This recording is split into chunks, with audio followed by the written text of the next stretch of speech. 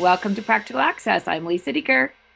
And I'm Rebecca Hines. And Lisa, our last episode, we were going to talk about a couple of questions, and we ended up talking about bullying, a topic that we were both interested in. So I'm never really sure what we're going to get. And so, listeners, let's see. Lisa, what's today's topic? Well, so interesting. We'll start with this one. I'm going to make you go first because I have thoughts about how to answer it, and I think we were just talking about, if you don't really like our answers, we apologize.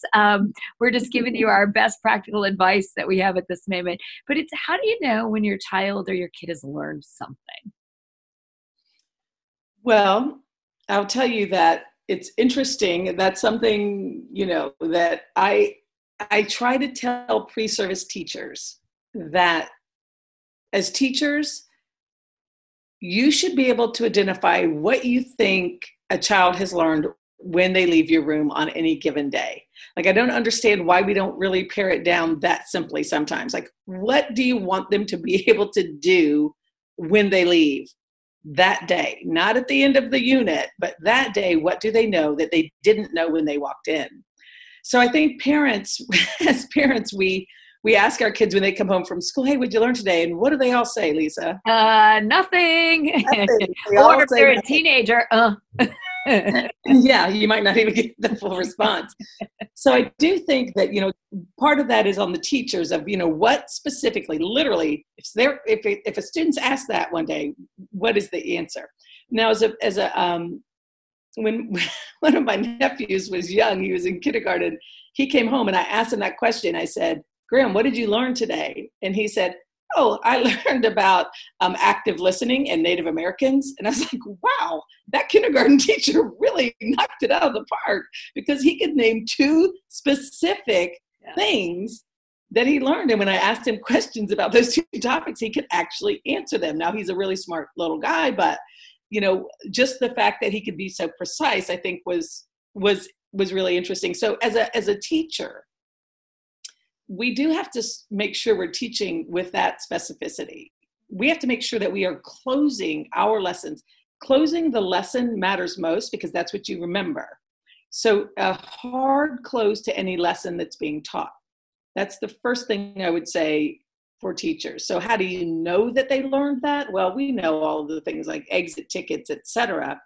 But adding something to your closing that demonstrates that they learned or heard something, even if it's to give a question, say, stand up if you think, these are the 7 original, I don't even know what there's 7 original. At least I can't even formulate a good example, but stand up if you think this, sit down if you think this. Okay, some of you guys need to meet me over here. Let me tell you one more time. Here's the answer. So I think we have to be that laser focused, no matter what grade level it is. We need to be that laser focused. And if you're a parent on the other end of the, what did you learn today? I would say be laser focused in that as well. If kids say nothing, that's entree to saying, well, tell me one thing you remember.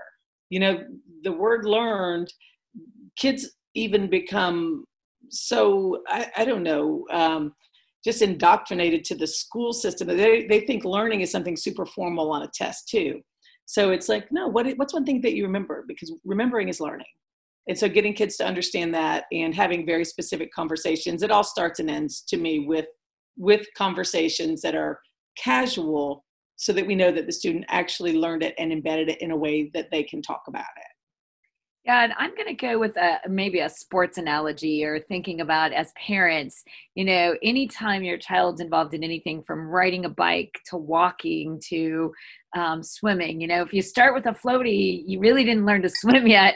You just learned that you can get in the water with a floaty, but you learned something about water, and you learned a little bit about buoyancy. And so, I think that from my own personal experience, I tried to parallel my son's gymnastics ability with his academic abilities.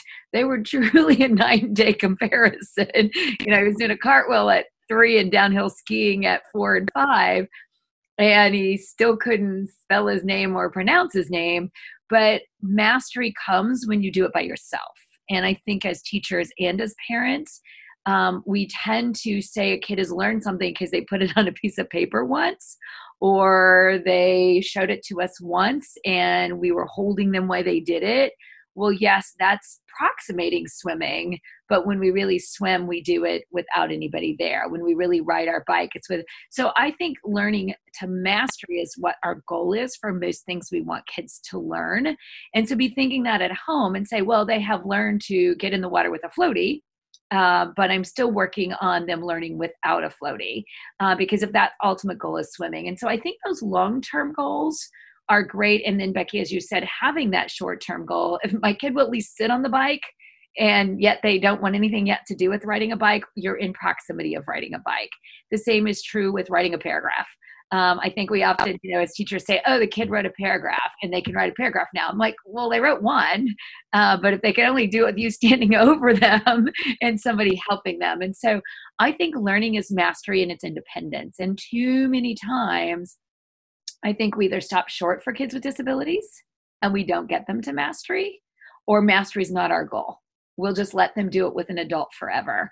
Well, then that means forever, either A, we're paying for an adult, B, they're tethered to adult, or C, they're never independent. And, I'll take one last example. We both have a very good friend who, has a child with Down syndrome that they said, driver's license? What the answer is, you can't get one if you don't try. How many people do we know that drive that we question? And sure enough, she has persevered and he now has his license. But it didn't start by he can't get a license. Is that a goal we'd like? Is that a goal he would like? And they made that a goal. And it maybe took a little bit longer, but that's when somebody's learned something when nobody needs to help them, in my opinion.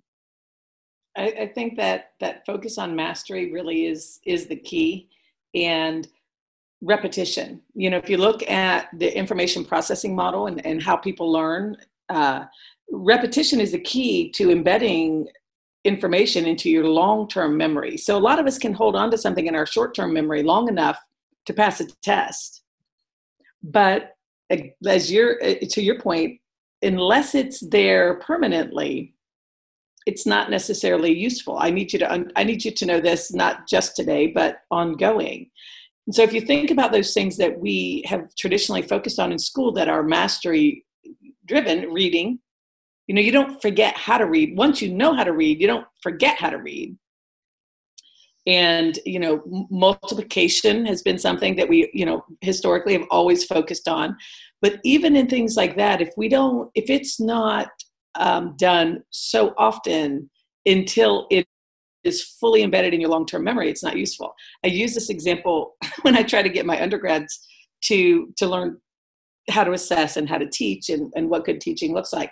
In history, for example, you can look at a third grade social studies book, fourth grade, fifth grade, and you're going to see the same things that you see then in, middle school history, in high school history. The dates don't change. Those wars, those battles, they're all the same. In college, I got A's in those classes, but I could not, if my paycheck depended on me free recalling anything historical, I would be dirt poor because I don't know anything about history. And I took it at so many levels. So I never learned it. I remembered it long enough to pass tests, and then I discarded it. So one practical thing for teachers, if you use PowerPoints or other kind of digital tools in your class, one thing in a face-to-face class that I used to do, and you could certainly do it in an online class as well, every time I would use a PowerPoint, I'd pull out my 2 key slides that had the 2 core pieces of content information. And I built this cumulative PowerPoint presentation that I would run streaming in my class just on a loop, so that every day when students were coming in, it was just flipping through the slides of all the things we've learned so far this year. And when there's that kind of movement, when that eye is drawn to that's a principle of advertising. So when that's looping, in the absence of nothing else to do, kids do accidentally look up there and see it. And it's just a reminder, here's what I've learned, here's what I've learned, here's what I've learned. So if you want to raise some achievement scores, if you want to help make sure that kids really are learning, repetition matters most. And it's not just doing it, but sometimes it's just being reminded, here's what we've learned so far, here's what we've learned so far. And if you can almost take, you take the teacher out of it, where I'm not having to say that every day, but it's available and it's looping and it's running. And by the end of the year, they have a much better chance of knowing those types of things than they would if they just hit it one day in class, 2 days in class, took a test, and then moved on. So I'm going to kind of wrap my thoughts up here is I think the other thing to know when somebody has learned something is when it's fun and engaging. If you're picking up every history book every day to read because you just can't get enough, somehow that became something that was fun and engaging. And I think sometimes as parents or as teachers, we think because it's fun and engaging for us, it must be fun and engaging for our children, or we aspire for our students or our children to be fun and engaged in area blank. I remember making kites out of garbage bags. I think it was my worst experience as a teacher. Not only was the design principles horrible, I was trying to teach, airflow patterns and all of that, but I thought it was fun, but the kids didn't. So not only did they not learn the lesson, I learned a lesson that I didn't want to learn that makes sure it's of something they're interested in. And I think for us as parents, we really do have to remember that. We tend to get our kids overcommitted sometimes to different activities, and when it stops being fun and engaging, because what we do know about brain and learning is stress and anger are the least pathways. So yelling at your kid to get on the bike and ride probably isn't as effective as saying, we're all going on a bike ride, you're welcome to walk beside us. Or if you'd like to go on the bike ride with us. So again, making it about wanting to do it, motivation, but fun and engagement versus get on the darn bike. And, I see that. Trust me, I've been there as a parent.